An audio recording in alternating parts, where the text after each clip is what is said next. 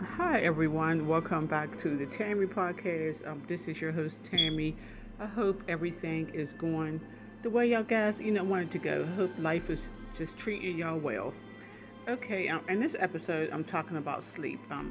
Beauty, how important it is to make sure you get enough sleep every night because some people, they're just party animals, especially these younger people. They're invincible, that they don't need no sleep. They'll sleep when they die, but it's important, right now, get into the habit of going to bed early and with no distractions because most of us we use our phones. We be looking at our phone and we fall asleep looking at our phone, but the blue light from the phone is not good. Or if it's sitting in front of your computer, I had purchased some eyeglasses off of Amazon that blocks the blue light if you're going to look at your phone like before you go to sleep.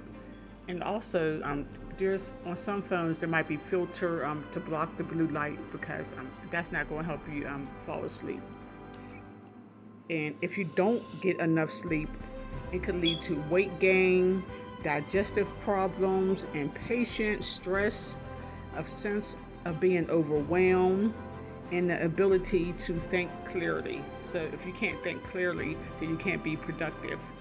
And my kids, because they're teenagers, they like to fall asleep like 2 or 3 o'clock in the morning and then have to get up and go to school 3 or 4 hours later, which is not good. But thank God that they're still passing. It could also lead to major diseases, including high blood pressure, diabetes, depression, and cancer. So, sleep is very, very important. Make sure you try to go to be in bed by 11 at night. When I was, younger, like in my 20s, I would always go to bed like at 9 p.m. I would be in the bed. I was never even when I was younger, I was never the type of person that just be up all night partying. No, I just wanted some sleep. So as the sun goes down, your body recognizes that the time to sleep is growing near. When your eyes sense darkness, the small, glands at the base of your brain begins to release, release the chemical that helps you sleep, and the hormone for sleep, and the master hormone that sets your body clock. So your body is, is on a timer,